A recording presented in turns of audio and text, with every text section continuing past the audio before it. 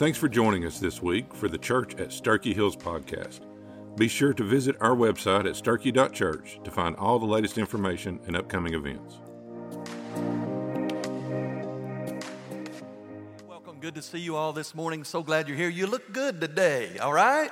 And so we're going to have, that's right, we're going to have a good time. Hey, men, look at the woman with you, whether she's your wife or not, or just a friend. Say, you look good. Kendra, you look good. Reba, you look good, all right? You look good this morning. I'm glad you're here, and we are in the book of James. Now, James is an incredible letter written about 2,000 years ago from the half-brother of Jesus, and he doesn't mess around. He punches us every week right in the throat with truth that we need to apply to our life. Now, James has begun in the first 3 chapters. He's basically providing or offering to us some litmus test, if you will, to determine how well we're doing in this spiritual journey that we're on.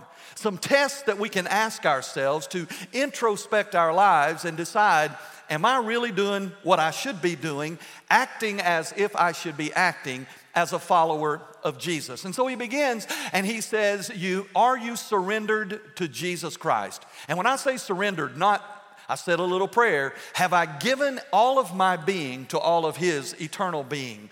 And he says it like this.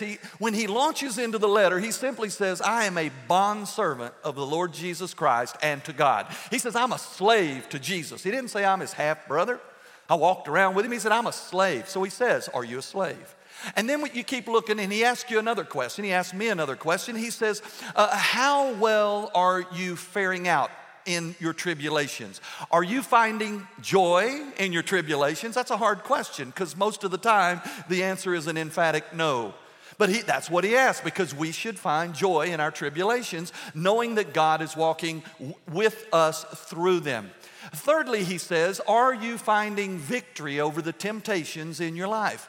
And he addresses the temptations that all of us face. He said, are you finding victory? And then he moves on and he says, what the whole letter generally is about, it's about a faith that works. And he says, is what you believe on the inside showing up in what you do on the outside? Is your believing affecting your behaving? And so that's where he's landed in the first 2 chapters. And then, unfortunately, he writes the 3rd chapter to our friends. Okay? So far, it's been applicable to us. But now chapter 3, I just want you to know you're in church, you're Christians. I know this is not a problem for you.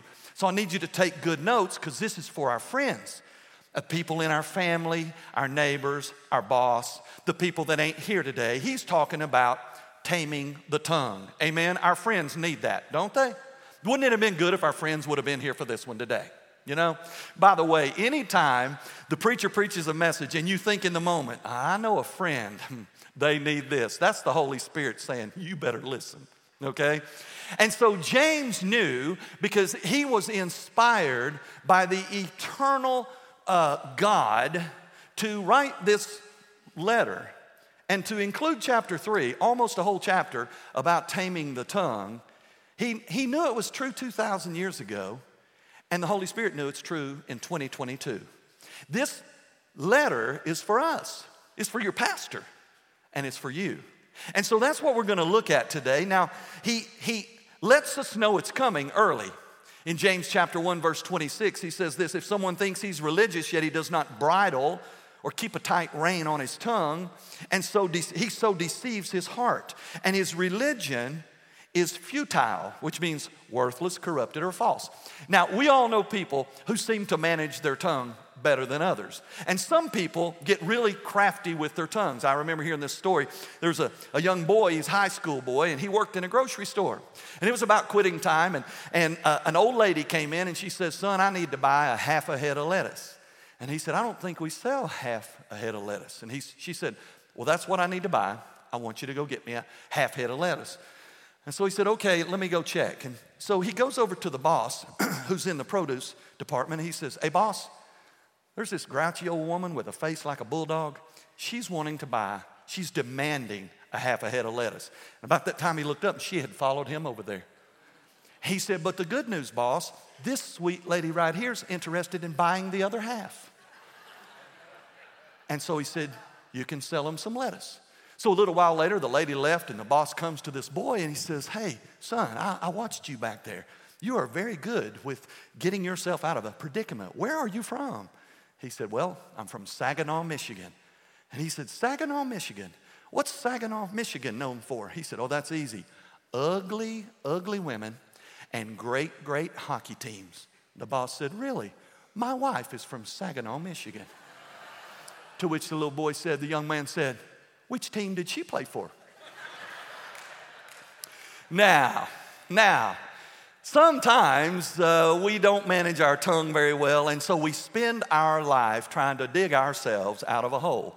And if we do it long enough, like that young man, we end up getting pretty good at digging ourselves out of the hole that we created for ourselves. James is going to step onto the picture and say, listen, if you will manage this monster inside of that cage of teeth that God gave you, you won't spend your life digging your way out of a hole. You'll spend your life being used by God to edify and encourage the world around you. And that's all his motivation is. He just wants us to get the fact that God has given us a tongue for good to be used by him. We saw last week Jesus weighed in on the tongue, and Jesus said it's not what goes into the mouth that defiles a person. It's what comes out of the mouth that defiles a person.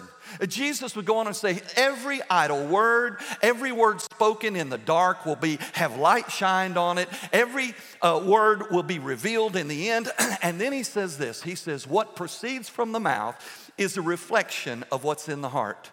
You see, what's inside is what comes out. You can pretend some of the time, but the devil's good. He'll reveal your true identity, your true colors through what you say and how you use your mouth. And so James is going to drive this home. So I want you to take good notes so you can share it with your friends. And so the title of the message, it's 2 parts, is Loose Lips and Hasty Hearts. And point number 1, James begins in chapter 3, verse 1, and he tells us that loose lips and a hasty heart bring judgment. They bring discipline into our life. He says not everyone should desire to be a teacher. Now we unpack that. The fact that sure it's for preachers, it's a strong word for the preacher. I mean, it's an upsetting word for the preacher. But everybody is a teacher at some level. We teach our children, our grandchildren, our neighbors. We teach people who just simply watch our life. And people are always watching our life, and they're learning about your life by the things you say and the things you do. And what we say, the things we teach, bring discipline. Secondly, we saw that loose lips and hasty hearts reveal development. On the other side, the positive side of loose lips and hasty hearts, it reveals the fact that maybe we are doing well on the journey with Jesus, that he's changing us from the inside out, and our words begin to change, and our actions begin to align with our words. And so I gave you a couple of tools last week about how we can learn to manage our tongue. The first one is the word wait. Sometimes we just need to pause and ask this word, wait. And what does that mean? Why am I talking? Why am I tweeting? Why am I typing? Why am I doing this? And the second word, which was an acronym, is the word think. Just think about what we're getting ready to say. The word T stands for, is it true? H stands for, is it helpful? I stands for, is it inspired by the Holy Spirit for me to share? N is it needed? And K is it kind? So James doesn't stop there, and that's good stuff so far. He could have stopped, but he didn't. It gets worse. It gets worse, or it gets better, depending on how you receive it. Point number 3, loose lips and hasty hearts. On the back of your worship guide, they determine direction. They determine direction. Now, James is a storyteller. James drives these points home. He's a shoe leather preacher.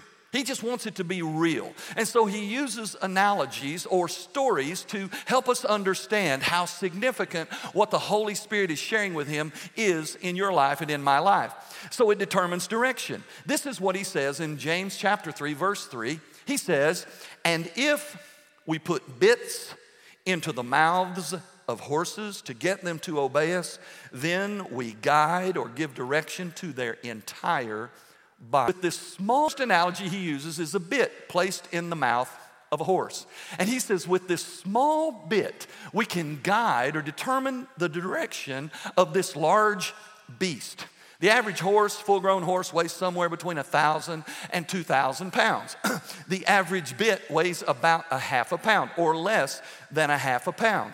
And for centuries, for ages, we have learned to control these large animals simply by controlling them from their mouth.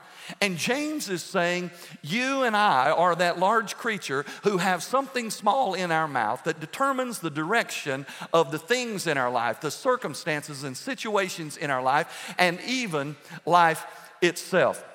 And so James is going to tell us about that. Now, it's perfect timing for us to be in the book of James and in chapter 3 and talking about the tongue, and James giving us the illustration of a bit. Why? Because last Saturday was one of the greatest horse races in the world. It was the 148th Kentucky Derby. And I don't know if you saw it or a video of it. It is off the chart cool. So what we have is this horse, a 3-year-old horse, whose name is Rich Strike. Rich Strike weighs in at about 1,000 pounds. So they place a jockey on top of Rich Strike, who's a small Venezuelan guy, 5 feet tall, weighs about 115 pounds. And then they put inside that Rich Strike's mouth a small bit and a reins. And then they put him in a starting gate, and Rich Strike wasn't even supposed to be in the race. But because somebody pulled out, they snuck him in there. Now, up to this date, he had won about $111,000, which sounds like a lot, but it's not, because they're very expensive to raise and train these horses. So he enters the Kentucky Derby, and I think we couldn't show the video because they've got it on lockdown, but I want to encourage you to watch the video. We've got this picture. Rich Strike is in the upper right. Now, he's already making progress. In fact, that's the finish line, I think. He started out, he came out the gate, and this is what he does. He's going perpendicular to the track, and then he's going over here like, what are we here for? What is this, boss? What are we doing? And all of a sudden, he engages in the race. All of a sudden, the jockey pulls the reins, turns his head, and gets him lined up. And he's like, oh, I guess we better hurry. And so he takes off like a lightning bolt. And based on this trained jockey, based on hours and hours of training, something happens. This bit in his mouth directs him, and he makes his way. He navigates, running full speed in a circle. He navigates his way from the very last to the very front of the line, and he generated $1.86 million in victory purse money. Now, you can say this, well, that victory is a product of his gene pool. I mean, they paid tens of thousands of dollars to even sire this pony. Or you could say, well, that little Venezuelan jockey, he's the best. Or you could say, whatever you want to say. At the end of the day, if you take that bit out of that horse's mouth, that horse is out there walking around in circles. He has no idea what to do. And James is saying, just like the bit in a horse's mouth determines its direction, what you have, that small muscle of a beast inside your teeth, determines the direction of your life. It's real. Now, James, because it's James, he's thinking, okay, maybe you don't know anything about a horse, and maybe you don't agree that a bit, which weighs about a half a pound, is really what controls the direction of a 1,000-pound beast. So now he goes into another analogy, and this one he's going to talk about is the rudder of a ship. He says in verse 4, look at ships too. Though they are so large and driven by harsh winds, they are steered by a tiny rudder wherever the pilot's inclination directs. And so he was talking about, obviously, sailboats, ships with sails or with rows 2,000 years ago. But it's God's inspired, inerrant, eternal word, written and sent by living, loving God. It's just as true today. So let's spin it forward. Let's look at technology of today, not a sailboat. We have a picture of a ship. This ship is called the USS Theodore Roosevelt. It's an aircraft carrier that weighs 47,000 tons. That's a beast. 47,000 tons. Now listen to the stats. 20 stories of its structure is above the waterline. It has a 4.5 acre flight deck on the top of it. It is 1,922 feet long, nearly as long as the Empire State Building is tall. It has 4 bronze propellers, each one of them 21 feet across and weighing more than 30 tons each. But they will tell you the direction of that ship is not determined by any of that. The direction of that ship is determined by 2 rudders. 2 rudders that are 22 feet by 29 feet each, and their total comprised weight is 100 tons. 100 tons of rudder directs 47,000 tons of ship. And James knew that was real 2,000 years ago. Now here's what's interesting.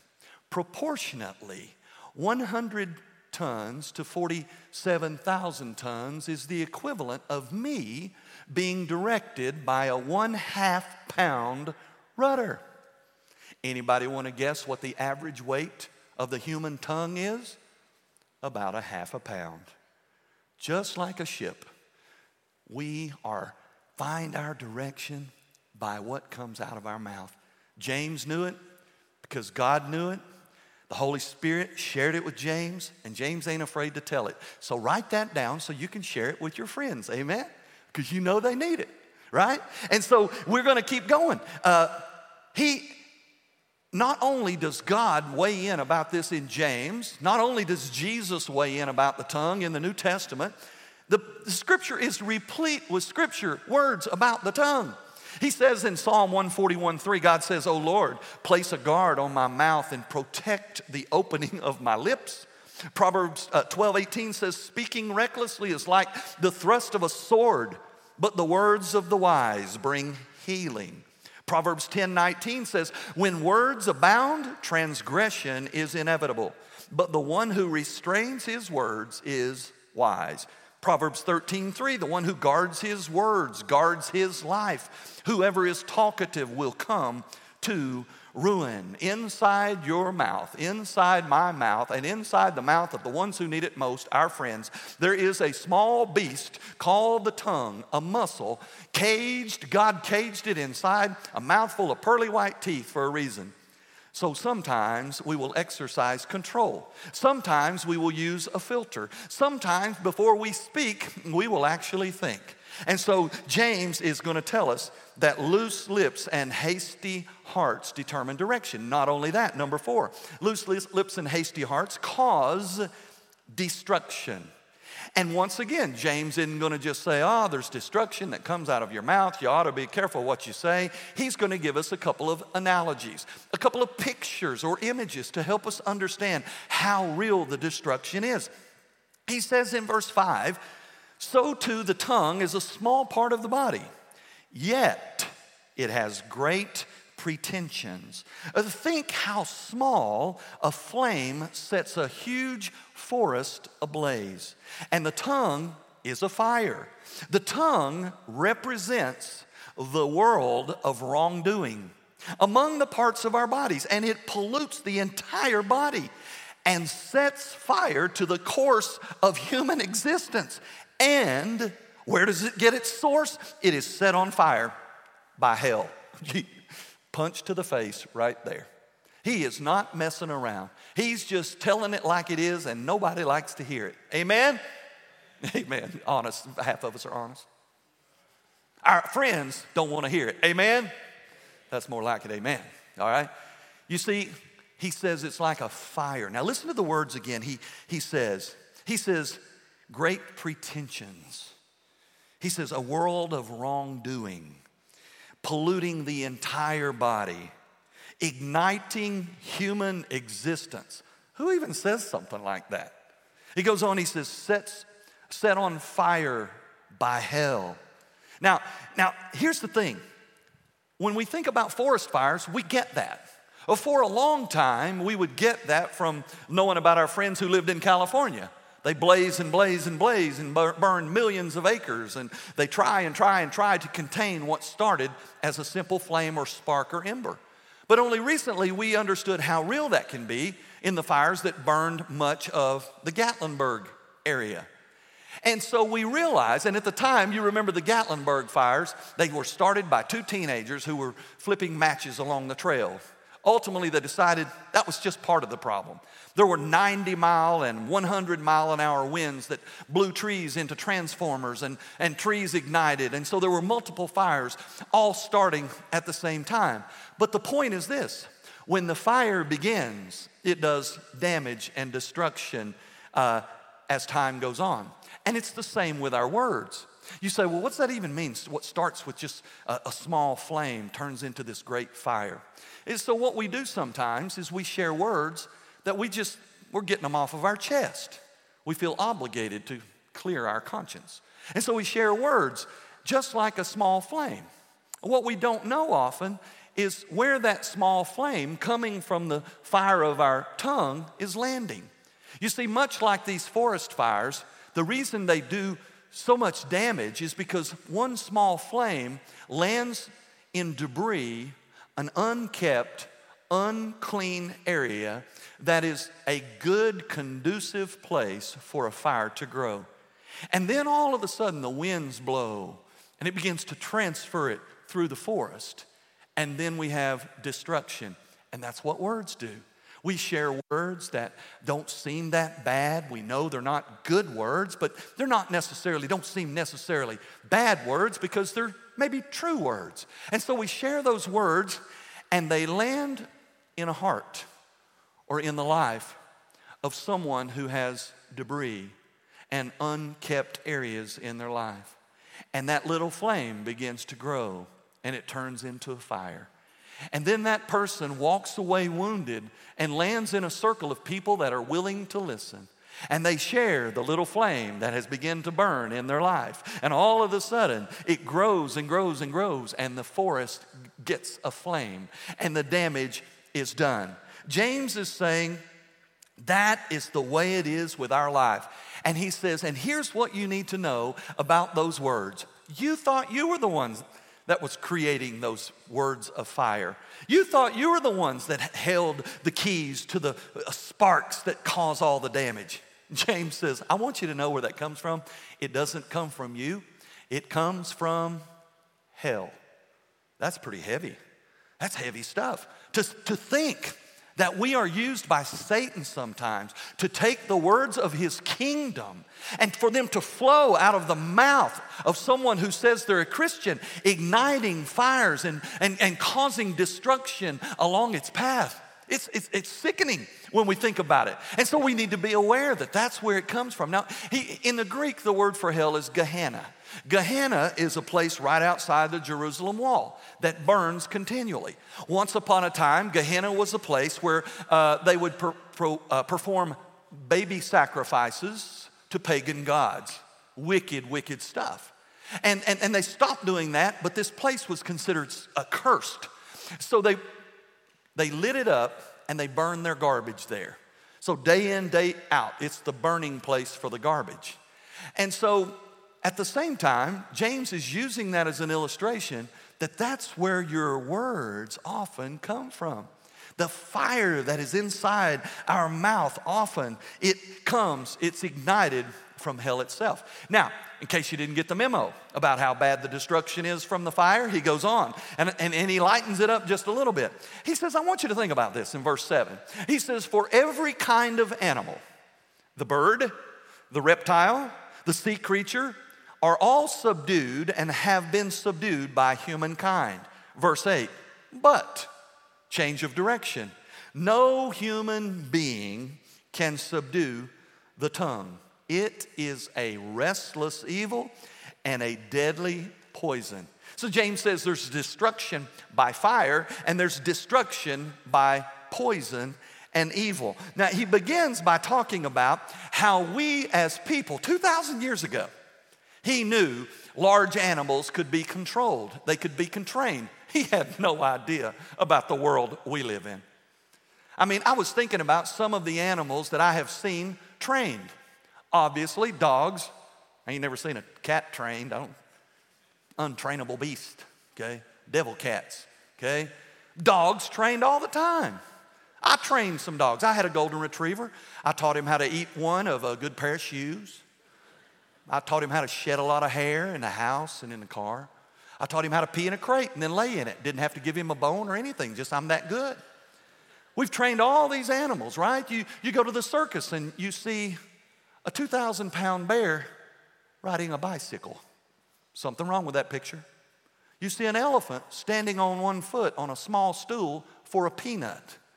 You see monkeys. You see lions and tigers and bears. Oh my, you see them all of them trained. And if that's not impressive, load your family up like we did and go to SeaWorld. Forget about Disney World. That place is of the devil. I said it.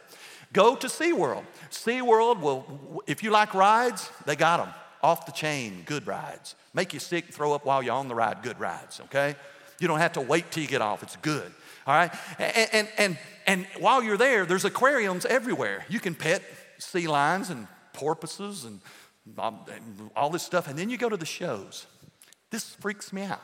And I was thinking about what James had to say, and I thought about SeaWorld.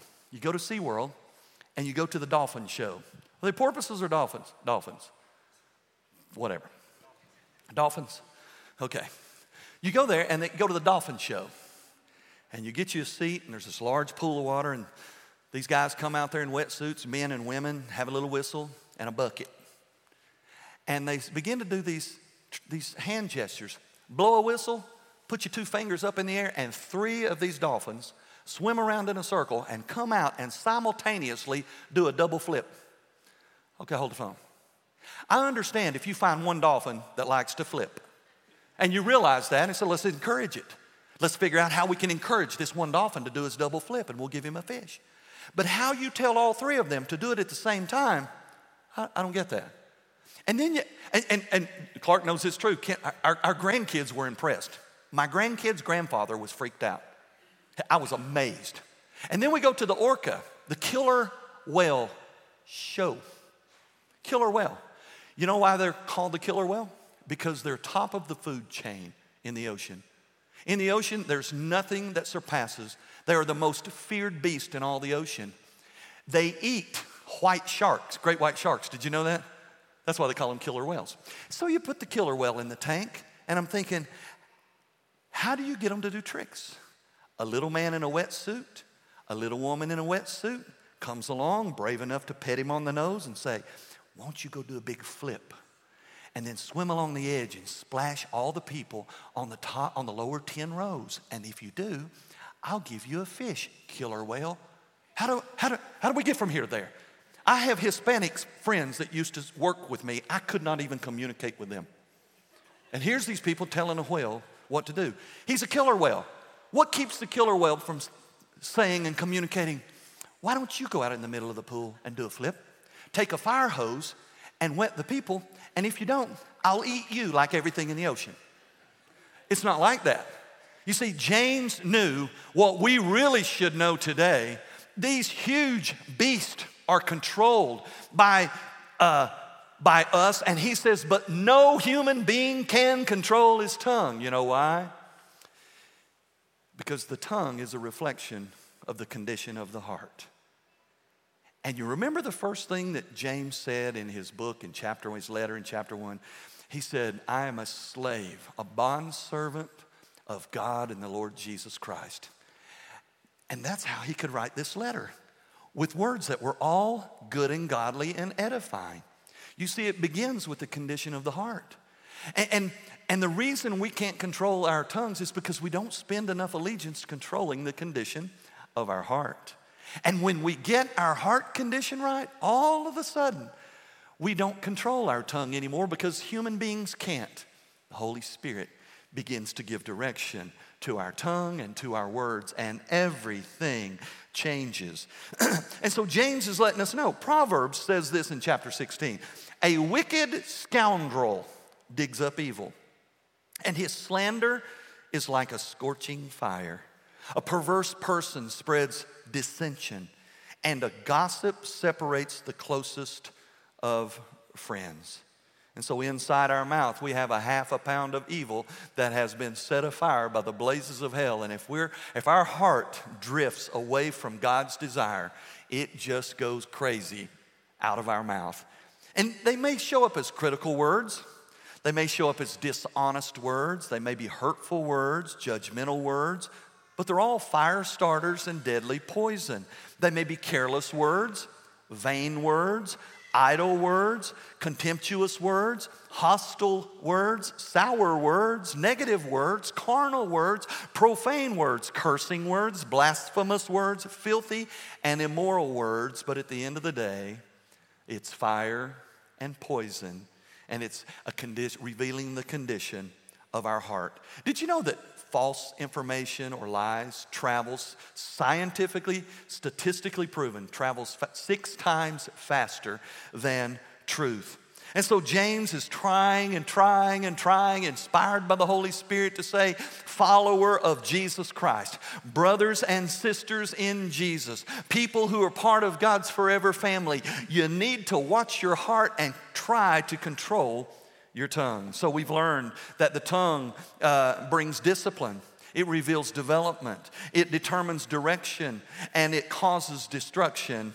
Number 5, loose lips and hasty hearts expose division. This one's interesting, but James talks about it, so we will too. He says now, 3 final analogies. He says in verse 9, with our tongue, we bless the Lord and Father, and with it, we curse people made in God's image. From the same mouth come blessing and cursing, and these things should not be so. My brothers and sisters, a spring does not pour out fresh water and bitter water from the same opening, does it? Can a fig tree produce olives, my brothers and sisters, or a vine produce figs? Neither can a saltwater spring produce fresh water. So here's the 3 analogies about our tongue. He says a spring producing fresh and bitter water, a tree with figs and olives, a spring with salt water and fresh water. He says somehow, as the Indians say, man speak with forked tongue. Somehow, what nature cannot allow to happen, we push through it and we make it happen. He says, with the same tongue that says, oh God, on Sunday morning, you are the best. That same tongue splits right down the middle. And out of this side of the mouth, we curse and talk about people who are created in God's image. And James says, it shouldn't happen. It's like trying to stand up and sit down at the same time. It's like walking forward and backwards. Unless you're doing the moonwalk, it ought not happen. He says what nature says shouldn't happen, somehow our tongue pushes through the miraculous, and we curse and bless with the same mouth. Now, lastly, loose lips and hasty hearts, and we're finished. Loose lips and hasty hearts, when brought under control, can access deliverance. Deliverance through our mouth. All of those things that James has pointed out is true. But now we're going to go over to see what Paul says. And we learn in Ephesians 4:29 that when our tongue is a reflection of a pure heart, all of a sudden, he says, you must let no unwholesome word come out of your mouth, but only what is beneficial for the building up of the one in need, that it would give grace to those who hear it. And then in Colossians 4:6, he says, let your speech always be gracious, seasoned with salt, so that you may know how you should answer everyone. When our heart is right, all of a sudden, we find access to deliverance. And when we find access to deliverance, when we speak those words, it offers deliverance to those who listen to our words. It's amazing. It's amazing how beautiful God has designed us. I went to the hospital this week. Last week I went, and Tanner and Haley had Jackson, and he's a big boy and beautiful. And then this week, Sarah, who sings on our worship team, they had their baby, and her name is River, and she weighed 5 pounds and 13 ounces and beautiful. And every time I see a baby, I'm amazed by them, amazed of how God put us together. Our daughter Kelsey, she's in a room down at Fort Sanders because her water broke at 30 weeks and they want her to stay in the hospital. She's fine. They just want her to stay there for 6 weeks until the baby fully develops. I'm going to share something. It's kind of gross, but it's amazing. Freaked me out. Do you know where amniotic fluid comes from? The mommy drinks fluids, passes the fluids through her bloodstream into the bloodstream of the baby. The baby takes out the water, runs through the kidneys, and urinates. It turns into amniotic fluid. Tell me there ain't a God. You know what I'm saying? That same God who we watch babies develop and see them emerge into this world as a new life, every intricate part of it has been formed and fashioned and purposed by a God who's bigger than we can even possibly imagine. And every part of that human being, every part of you was designed by the Creator God to be used for His glory. And of all of those things, and you know it's true, the one thing that robs glory from the Creator God more than anything else, you know it's true of your friends, is that half-pound muscle called the tongue. Because with it, we bless, and with it, we curse. And all the while, it holds within it the power to access deliverance. Now, these words are the best words that you will ever voice. And it's not the first words of your life. Sometimes we really magnify. I see this little baby over here, not talking yet, making some cool noises. Is she there? She heard me. Amen. The best amen I had all day. I love you special. The rest of these people, I can't get nothing from them. So we look for their first words to be spoken. And maybe it's dada or mama or papa, whatever that is. And we love them. And I have 3 speaking grandchildren right now. And Major Boy, he amazes me. He's 20 months. And he says things, I like, how did you even know that? I mean, he communicates amazing. And I'm amazed by that. And then we have a 3-year-old granddaughter who, she has the sweetest speech impediment you've ever heard in your life. Part of me would like for her to have it when she's 25, but I know that wouldn't be cool. And I listen to her words and it makes my heart smile. It does. And then I have a 7-year-old who comes home and throws words out there that I'm like, who even said that word that he would know how to put it, form it, and craft it in a sentence like that? I'm amazed by those words in an early life. But I want you to know, as cool as those are, and beautiful as those are not the greatest words ever spoken, the most beautiful words ever spoken. And at the same time, maybe you find yourself at a bedside beside a grandparent or beside a husband or a wife or a friend, and they're seeing visions of angels in the gates of heaven, and God's coming to take them home. And it's amazing, and it's comforting, and it's beautiful. But those are not the greatest words a person will ever speak. You see, in between those 2 moments of origination and departure, there's a thing called a lifeline. And on that lifeline, of all of the words spoken, the greatest words that will ever be spoken in any human being's life, any, are found right here in Romans 10, 9, and 10. In these words, we access deliverance from our sin condition. And we open the doors to step into grace and forgiveness and forever life. Listen how he says it, Romans 10, 9 and 10. If you declare with your mouth, Jesus is Lord, and believe in your heart that God has raised him from the dead, you will be saved. And then he says, for it is with your heart that you believe and you're justified. And it is with your mouth that you profess your faith and you're saved. You can run all over the Bible and find all kinds of scripture, but you cannot run from the fact that there's a lot of power in the muscle inside your mouth. And in it are the words that open the door to deliverance, spiritual freedom, a breaking away of every bondage in your life is contained in our mouth. And I'm not one that we speak things that aren't as if they were, so they will be. I'm not that guy. But I'm telling you, when you believe in your heart that Jesus has raised from the dead. You place your faith in the resurrected Christ, not just some mental, but with your heart, your soul, your being, and you confess it over and over and over. The words of your mouth demonstrate the condition of your heart, and you just confess, Jesus, you're the Lord. I know this world is a train wreck right now. I know my world is upside down right now. I know right now I'm burdened and I have stuff in my life, but Jesus, I confess you as the Lord of my life, which means no matter where I am, you are with me because you are the Lord of my life. You didn't just save me.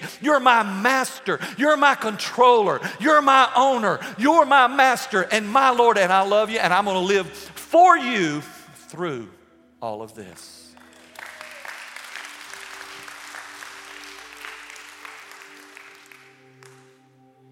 And what we do, rather than that, is we let this little beast of a monster of a muscle inside our mouth run and run and run about a lot of things. And we forget the most important words in our life. I want you to bow your heads and close your eyes. Maybe you're here today and you didn't come here for that, but you just have been given a revelation by the Holy Spirit that you know a lot about Jesus, you know a lot about God, you know a lot about salvation's story, but you don't know much about a personal walk with the God who created you. And somehow, in this moment, the Holy Spirit of God has reached down beyond the crust, broke through the shell, and has spoken to your heart and has invited you into his family. I just want to say, if that's happened to you, you're in the right place at the right time. Do not walk away without receiving and accepting his invitation. Do not walk away and miss, maybe, the last opportunity you have to be born again into God's forever family. And if that's you today, and you're like, I don't know what to do, it's easy, I'm going to help you. All you do is say, God, I know I'm a sinner. I've tried to fix me. I've tried to work some stuff out, and it just doesn't work. So God, if you're willing to invite somebody like me to be part of someone like you, I'll give myself to you just like I am. And I will receive in exchange the glory and the perfection of Jesus, your Son, to come into my life, to exchange all of my sinful condition for the righteousness of Jesus from this day forward. And God, I won't be able to do it by myself, so I'm asking that your Holy Spirit come into my life to strengthen me, to guide me, to change me, to help me from this day forward. Thank you, God, for inviting me to your family. Thank you for saving somebody like me. And most of us in here have made that commitment, that prayer before. And maybe your prayer today is simply like mine.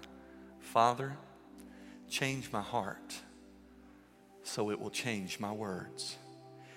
Give power to my heart so that the power will be transferred to control the words of my mouth. Help me learn to speak when I need to speak, to be quiet when I need to be quiet, to share only words that are helpful, beneficial, and inspired, that my words will give you glory. Father, we thank you for this day. I thank you for every single person that's gathered. I thank you for James, Jesus' half-brother. I thank you for the change in his life once he met the resurrected Jesus. I thank you that he was bold in writing this letter. I pray, God, that we'll take the words of this letter 2,000 years later and have a seasoned, conditioned heart to receive them, not so we can just learn them, but so we could learn to live by them. God will give you the praise and the glory for it. I thank you for our church. I thank you, God, for all of the wonderful things. I thank you for the hard times.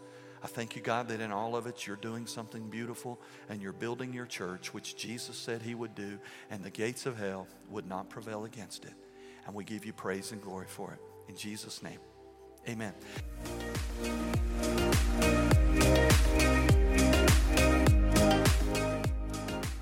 We hope that God spoke to you through this message. If you enjoyed the message, be sure to subscribe to our weekly podcast and visit our website at sterchi.church to find all the latest information and upcoming events. Be sure to join us again next week. Until then, may God bless you.